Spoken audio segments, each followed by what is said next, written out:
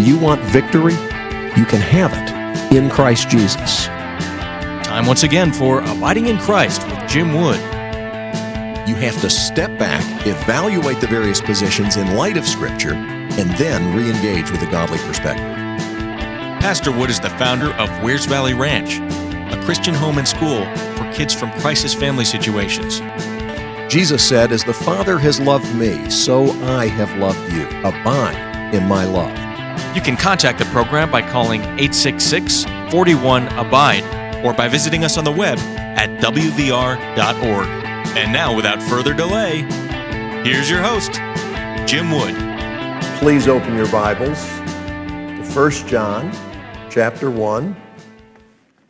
There is a verse at the end of 1 John, or near the end of 1 John, that is one of the favorites of evangelical people. In 1 John 5, verse 13, we read this: "I have written these things to you who believe in the name of the Son of God, so that you may know that you have eternal life." Now, please hear that. He says, "I've written these things so that you may know that you have eternal life." That is a favorite verse for people when they're doing evangelism and that sort of thing, because they want people to know that it's possible to know. Okay? But in chapter 1 and in chapter 2 and in chapter 3 and in chapter 4, we find some very important things that help us understand when it says these things have been written so that you may know. You're supposed to know those things. Okay? To that end, let me introduce 1 John, as I shared with the mentors the other evening, with a story that I got from my eldest brother and my middle brother. My eldest brother was a surgeon of international renown. And for a number of years, he taught at Harvard Medical School and worked at the hospital in Boston that was rated the top hospital in the U.S. almost every year, Massachusetts General Hospital. Now, Mass General Hospital is a wonderful place. I've had surgery there, so I can vouch for the fact that they're good people doing good medicine. However, when I was there, I didn't stay in Philip's house. Philip's house is an old wing of the hospital that is where you get very expensive and less intensive care. Or at least when I was aware of it, there was not an intensive care section of Philip's house. Intensive care was over in another part of the hospital, the more modern part of the hospital. But this section had rooms that overlooked the Charles River, and you could see the young collegiate rowers out there going by on the river, and MIT was just right across the way. And it's beautiful views, it's beautiful rooms, and it's the sort of place you go maybe to recuperate from a surgery. Once things have calmed down, you just need a little more time in the hospital, but you don't need a lot of intensive nursing care. Most of the people who are there are either extremely wealthy or extremely famous or both. And so it's just, it's a special place.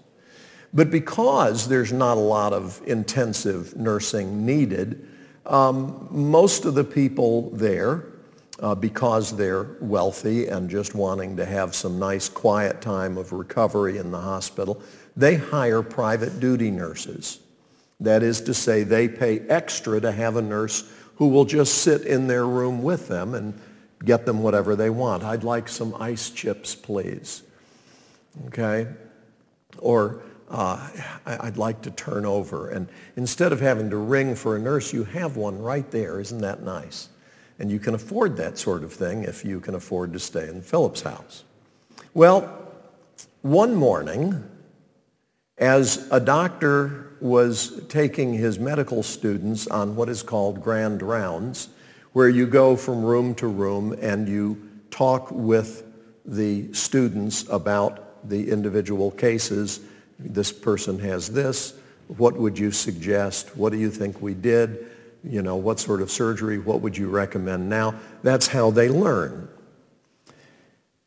One particular morning, a doctor was making grand rounds. He came into a room, and it was early. This typically happens around dawn is when they do grand rounds. It's early in the morning. And when they walked into the room, the patient was dead. You could look and see that the patient was dead. It was obvious. I've been around people who were obviously dead, and I'm including people who died in their bed. I'm not talking about a gruesome accident. I'm talking about someone who has expired. That means they've breathed their last. They're no longer breathing. Typically, there's a difference in coloration, and if they've been dead long enough, a process sets in called rigor mortis, which is just the stiffness of death. And that's one of the ways that the police and forensic experts can try and pinpoint the time of death, is by seeing how much change has happened after the person died. That gives them some idea of when they died. So this fellow was lying there, and you can tell just by looking, is dead. But there's no sheet up over his face, which is a nice, polite thing that is done to give the dead a little privacy. Instead, he's just lying there. And the nurse is seated in the chair next to the head of the bed, and she's knitting. And so the doctor said to the nurse, how's the patient? Oh, he's doing better, thank you. And so he went to the foot of the bed, and he took the clipboard, and he looked at the clipboard, and he read the information. And according to what she had written down on the clipboard, this man was still alive just within the last hour. Okay? She had recorded his blood pressure and his respiration and all of that. But you could look at him and tell, no, he's been gone more than an hour. So the doctor pulled the sheet up and uncovered the man's feet. It's okay to do this because the person's dead, okay? He took a foot and lifted up, just lifted the man up by his toes, and the body was so stiff that it just came up like this, and the doctor let go, and the legs went back down, and the nurse burst into tears. She said, he'd been having such a hard time, I didn't want to disturb him to take his vital signs. And so I just made things up and wrote them down. She didn't kill that man. She just didn't want to disturb him when it turns out he was already dead. Don't take that as indicative of the care you'd get at Mass General Hospital. But do understand that the reason my brother told that story is because it illustrates what happens with a lot of churches and Christian organizations and family relations where somebody is spiritually dead, but no one wants to disturb them. 1 John tells us at the end, I've written these things so that you can know that you have eternal life. But if you read 1 John, you find out that it's a list of vital signs. It's a list of tests. Let me just tell you, if a person doesn't have a pulse, that means something is seriously wrong. You understand? You got to have a pulse, you got to have breath, and you need to have brain waves. There are signs of life that we look for in people. And if those evidences are not there, then we've got a problem. Now, sometimes people don't show a lot of signs of life, and we worry about them. But you need to know how to check, okay? you need to know how to check and see if there's life. And that's what we're going to be looking for as we go through 1 John. Look, for example, this is just looking ahead here. In chapter 2, verse 3. 1 John chapter 2, verse 3. This is how we know that we know him, if we keep his commands. That's one of the vital signs. If you don't do what God says, then don't kid yourself into thinking that you know him. Verse 5, the very end of verse 5, this is how we know we are in him. Here comes verse 6. The one who says he remains in him should walk just as he walked. That is, just as Jesus walked.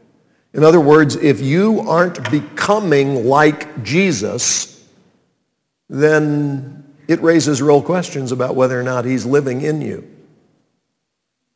So all through this letter, John is going to be giving us a series of things that we can look for. If this is true, you're in Christ and you have eternal life. If this is not true, then it raises real questions. You better check. You better make sure that you're really trusting Jesus. Because to trust Jesus transforms you. God doesn't just give you an academic kind of faith where you believe it's true, but nothing changes. Let me ask you a question. Do you think Satan has doubts about the existence of God? Book of James says, you say you believe in God? Well, you do well. Even the demons believe and tremble. The demons believe that there is a God. Yeah, but what about Jesus? Well, let me ask you a question. Do you believe that Satan wonders whether or not Jesus is the Messiah? No, he knows Jesus is the Messiah. Does he believe in the miracles? Yeah, he saw them. Well, does he believe that Jesus died on the cross to pay for the sins of all who would trust in him? Of course, he knows that. He was there. Jesus said, this is Satan's hour. Well, does he believe that Jesus rose again from the dead? Absolutely. Satan's doctrine would line up very well with a test on orthodoxy. He knows the Bible's true. He knows God is real. He knows Jesus is God incarnate. He knows that Jesus was born of a virgin. He knows that Jesus lived a sinless life because he tried hard to get him to sin. He knows that Jesus died on the cross and rose again and ascended to the Father and is coming again. In fact, the Bible says Satan knows his time is short. It is not enough to know these things and to know that they're true. When the Bible talks about belief in Jesus, it's talking not about just intellectual assent to propositional truth. It's talking about a relationship of trust. Are you trusting in Jesus, or are you still thinking you can make it if you just try a little harder? In 1 John chapter 1, we read this. What was from the beginning, what we have heard, what we have seen with our eyes, what we have observed and have touched with our hands concerning the word of life. That life was revealed, and we have seen it, and we testify and declare to you the eternal life that was with the Father and was revealed to us. What we have seen and heard, we also declare to you, so that you also may have fellowship with us. And indeed, our fellowship is with the Father and with his Son, Jesus Christ. We're writing these things so that our joy may be complete. This is the message we have heard from him and declare to you.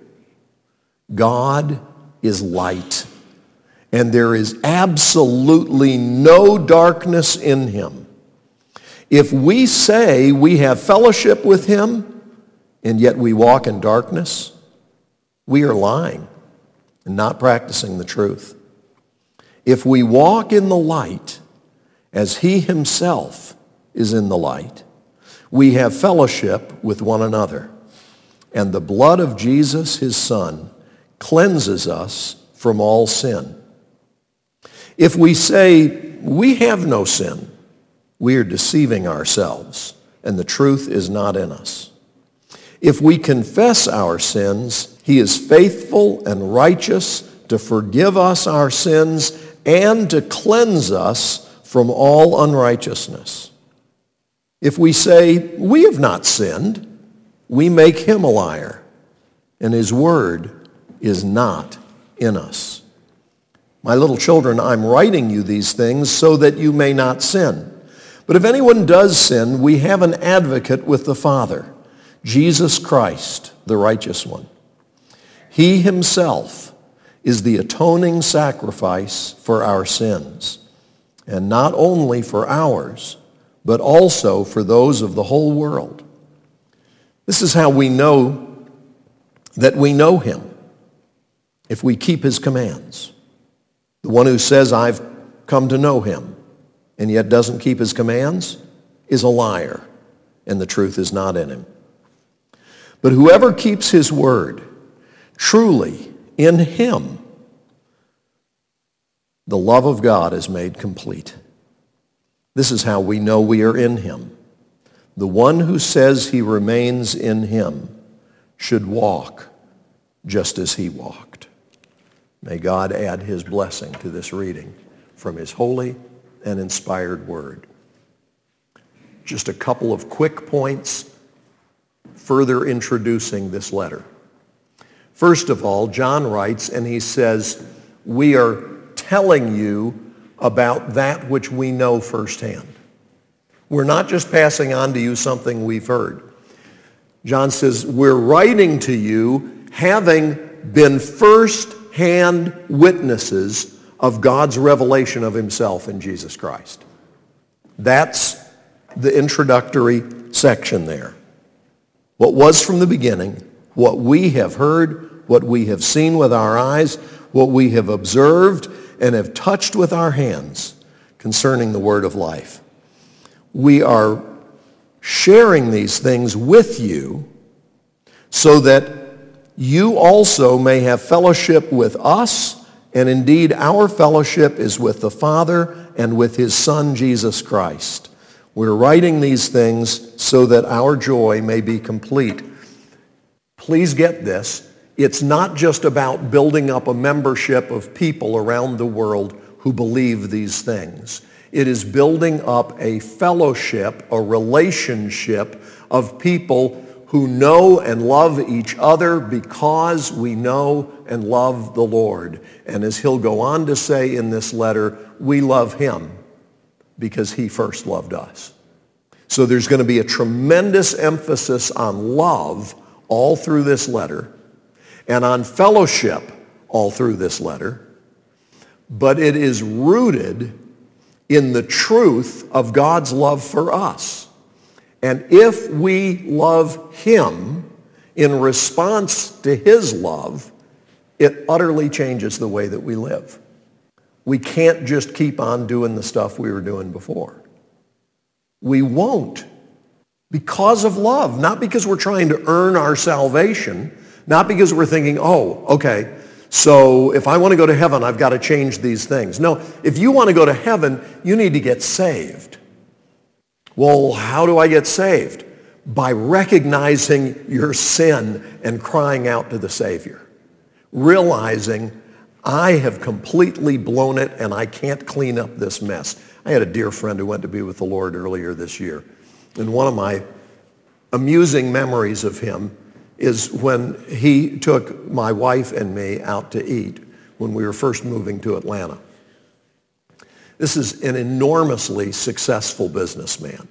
Very successful, very dignified, very well-dressed, top-of-the-line Mercedes-Benz.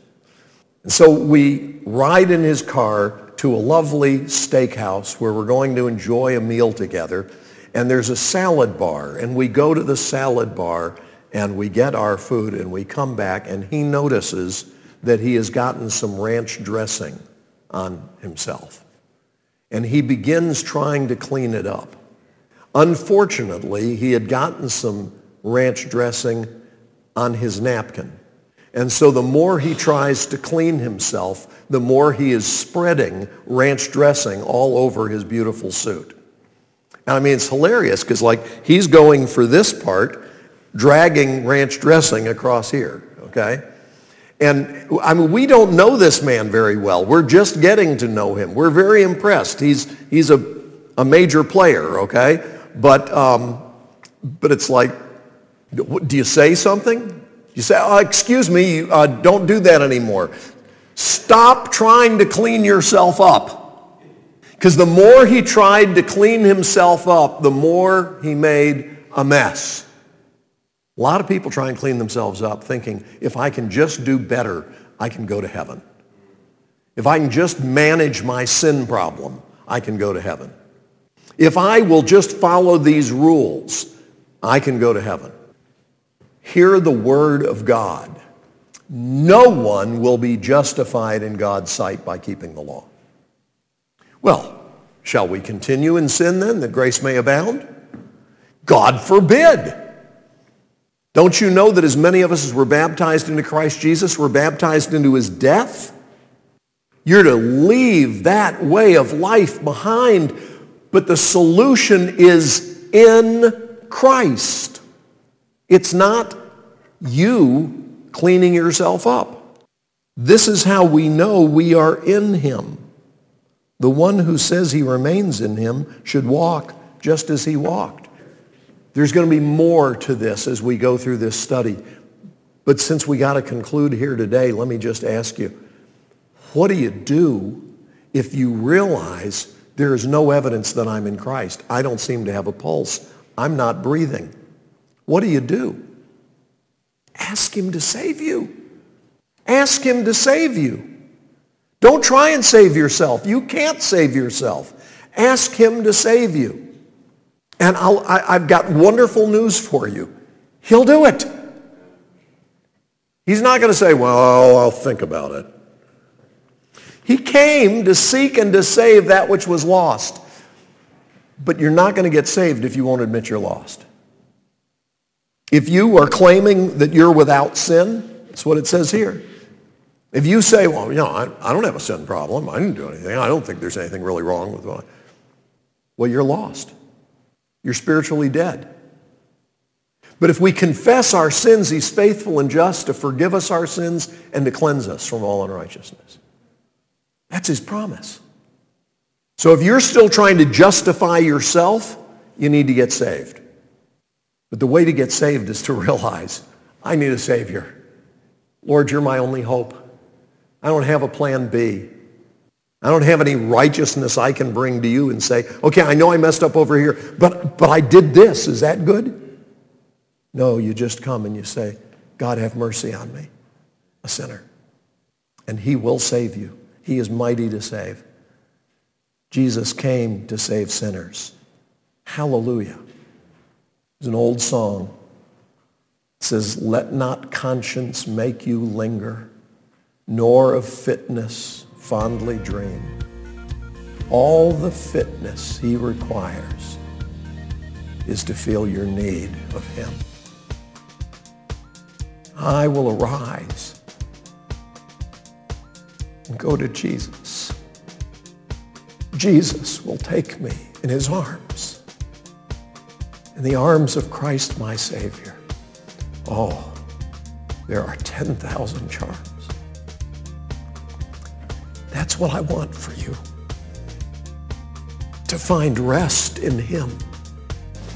Rest in his arms. Rest in his love. And that only is the basis of our fellowship with one another. You've been listening to Abiding in Christ. If you have questions that you'd like for us to tackle on the program or comments that you want to make, I want to invite our listeners to call 866-41-ABIDE. That's our toll-free number, 866-41-ABIDE, or contact us on the web at wvr.org.